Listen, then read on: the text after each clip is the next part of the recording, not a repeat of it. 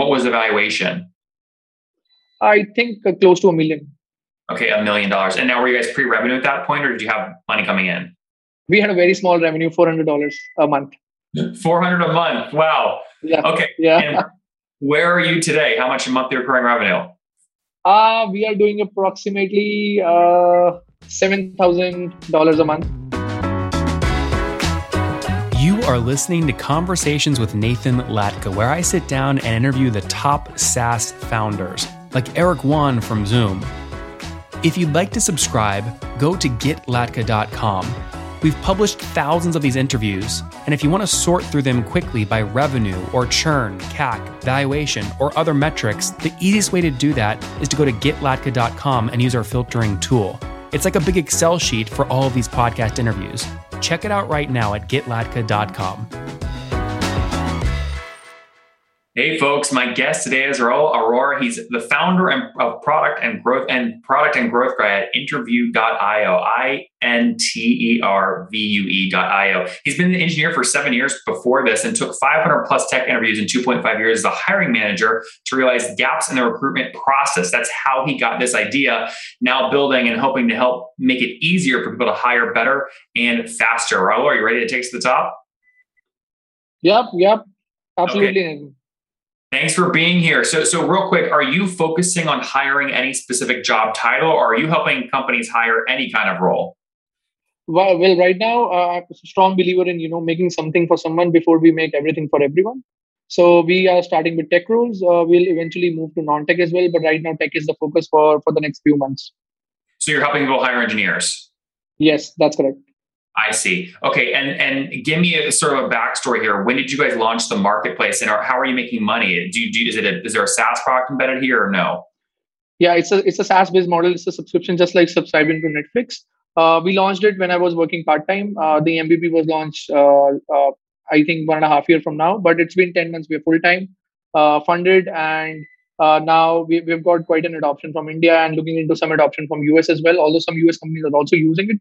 But companies do pay a subscription fee to use the platform, and then there is a finite number of interviews that you get, and the number of team members you can add to the plan. Mm-hmm. Okay, and how much total capital have you raised to date? We have raised a pretty small 120K round. Yeah. Sorry. When did that raise? I think about 5 to 6 months ago. Okay, got it. So this year you raised $120,000. Now, was that from friends and family? Do you remember? Yeah, that was an angel round done by an Indian VC firm called Titan Capital, and then a couple of US investors as well.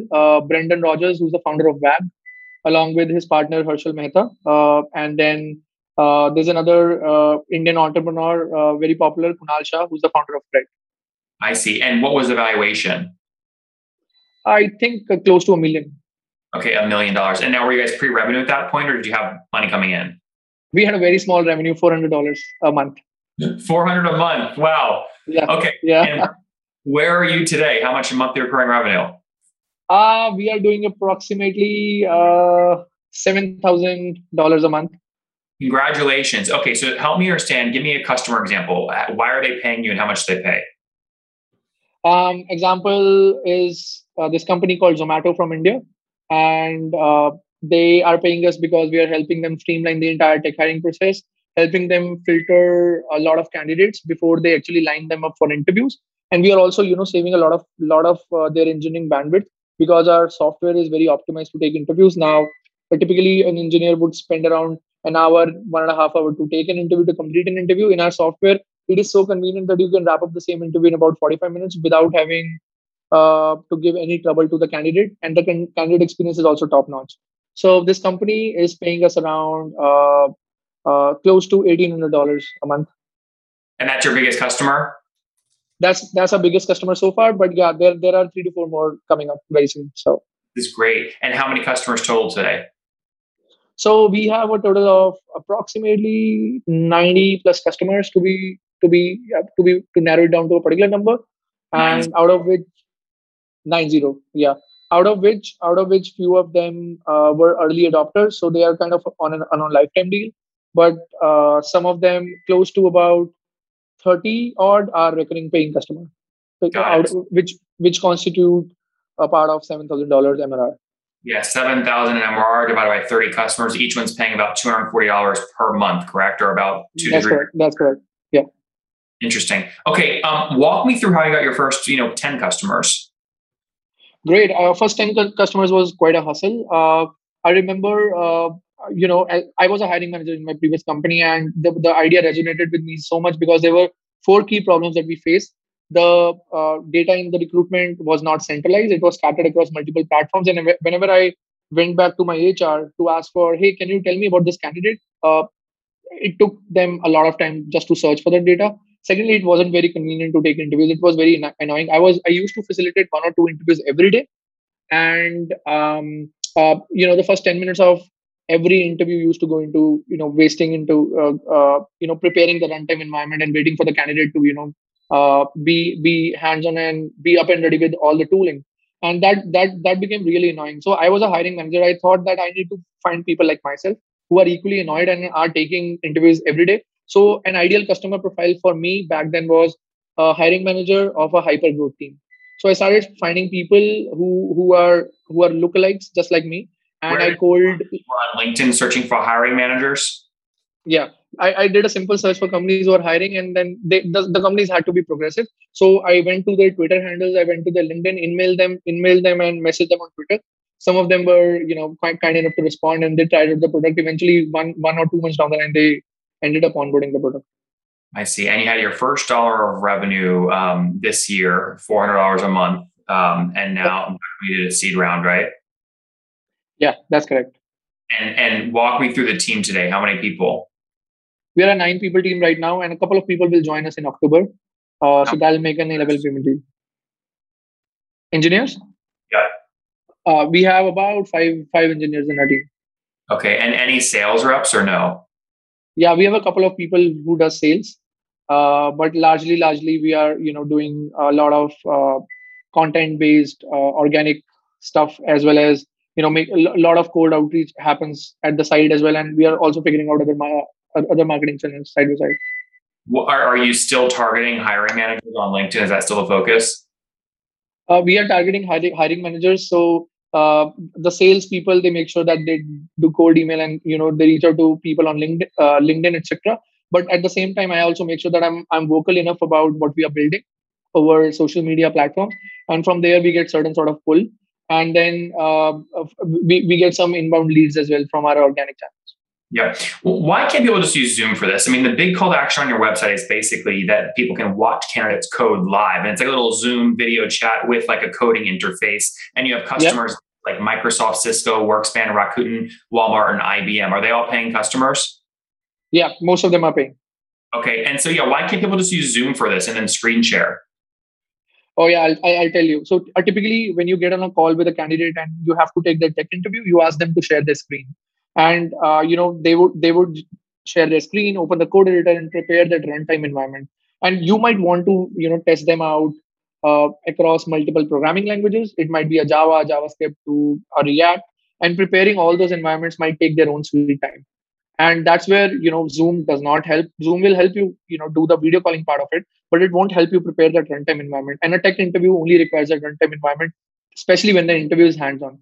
That's only one aspect of the interview. The second aspect of the interview is you want to see the interview later on, because many times engineers do not submit the feedback on time back to the hiring team.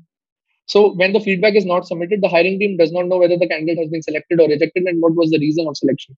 So because that is not there, because Zoom in a software is just there to facilitate video calls, you have to go to another piece of software altogether. It might be a Gmail or a Google Sheet to submit that feedback. And that is painstaking for an engineer, because they would hop onto another call or just get busy in building their product. So no one would submit that feedback on time. Our product does it all automatically.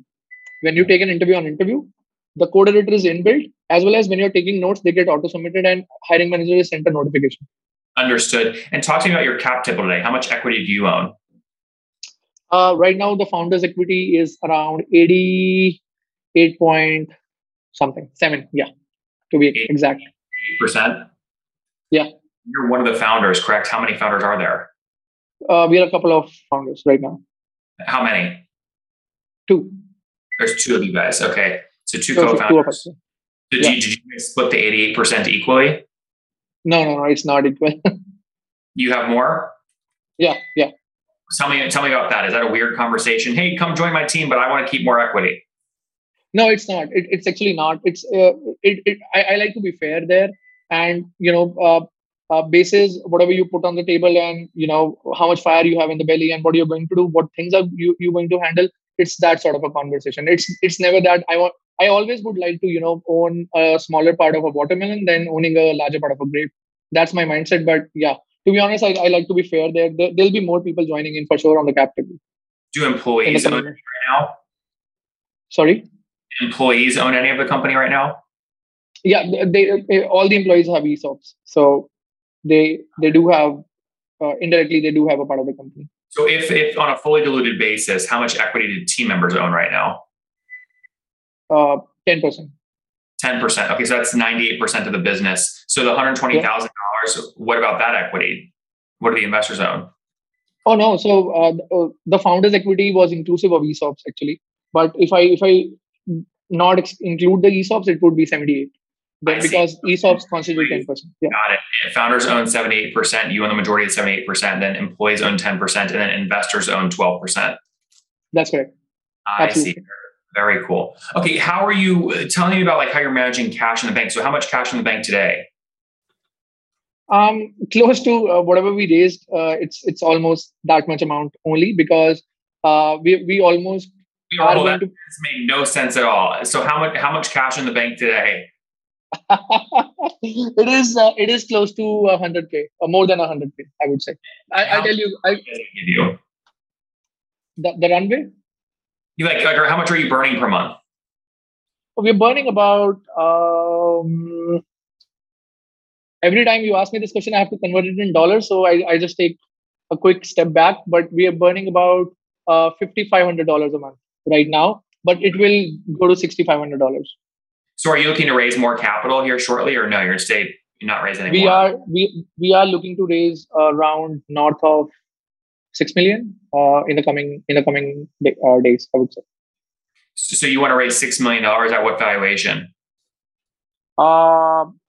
We have not really decided, honestly, that in the coming 10 days, we would be finalized on that number.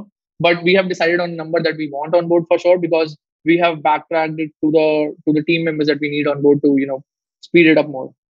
So you want to raise, you're deciding the next 10 days how much you want to raise in the valuation, but the amount you want to raise is $6 million. Yeah, that's correct. So let's say you only want to sell 20% of the business. That means you'd have to raise it like a $30 million valuation, but your revenue is only $7,000 per month. Do you think you can get investors to pay a significant multiple? Yeah, I mean, the whole value of this thing is sometime in the future. That's one.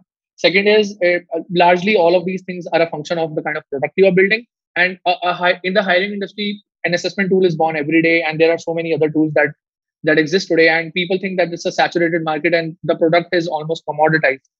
But here's where the difference is. I largely think, and we are strongly biased as a unit, that the product is not at all commoditized. We are far away from a product that would disrupt the hiring industry. And to build that sort of a product, we need talent on board. And we have just started, I would say. And all of those things are in the future. And if you raise $6 million, it's going to be very dilutive. I mean, think about it. If you raise $6 million, you're doing $84,000 a year right now in terms of run rate. Divide that into a $30 million valuation. That's a 357x multiple. So if you raise $6 million, 30 pre, right? That's you selling, call it between like 15 and 20% of the business. But that's a massive multiple, which I don't know that you'll be able to get. I think maybe someone gives you a $12 million valuation and gives you $6 million, and you're selling 33% of the business. I mean, do you really want to take all that dilution? Yeah, I would just give some examples of the company that are pre-revenue and have raised $10 million seed round. And they are companies from US. And there are companies in India that... Give me a few of those examples. So I would just name a few companies, right? They have raised bigger rounds. I would just name this company who just raised $38 million round from India. And then there are companies who have raised... What's the company name? I actually forgot the company. I met them in an incubation, at an incubator. The name of the company, I have almost forgotten. They were trying to make this Gmail clone. They were trying to revise what email systems have done. And there are so many other companies, right? Companies at the likes of, I've seen this company from India called Workduck, which is bound to raise about a $10 million round. Yeah, So but like, they're why does any of this matter though, right? Like these are very extreme outliers you're referencing, and there might be some no, weird. it does not. It does not. What I'm referring to is that the market needs that sort of an investment right now, because tech talent is expensive. That's number one. Second of all, you need to have at least a couple of years of runway with that sort of a money and about 25 folks on board to get the boat sailing and get the product to a level where you want it to be. Well, yeah, maybe, but I mean, like, look at a company like Qualified, right? They're at a $3 million Yep. run rate. They're not raising at a $40 million valuation. They're much larger than you, and they serve the same market. It's basically a coding tool for like developers and onboarding an ATS system. They used code as their community to arbitrage their growth, so they didn't have to raise a bunch of capital. I'm just curious, like, why don't you go? Why not, instead of focusing on raising, and I'll take 4 months of your time, why not just focus on closing more customers, getting up to $2 million, $1 million run rate, and then going out and doing another raise? Yeah, we have about 5 people in the engineering team today, and about only just 3 of them are full time, and a couple of them are interns. So the kind of features that we want to build, and those are big differentiators. It won't just improve the product 10%. It will take us from 0 to 1. Those sort of features are way into the future, and we cannot just build them in 3 to 4 months of time. Cool. Okay, that all makes sense. You know your numbers though. You must listen to the show or something. Sorry. No, I'm just saying, you know all your numbers very quick. You must listen to the show or something. No, I'm just used to all of these numbers because they are on my fingertips. So because most of these times I just keep in my back of the road, I keep thinking about how much runway is left, how much do we need to raise more, and how fast do we need to go. All this time, all this is in my subconscious. So it's mostly like that. And I do watch the show. So oh, nice. Why? So why do you want to come on? You knew I was going to ask you all these numbers.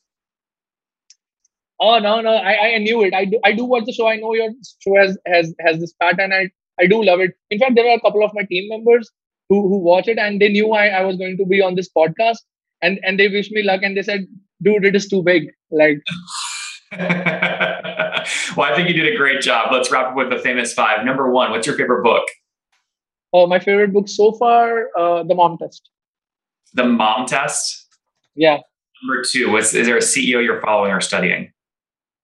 Elon Musk. Number 3, what's your favorite online tool for building the business? Online tool for building the business. Wow, that's interesting.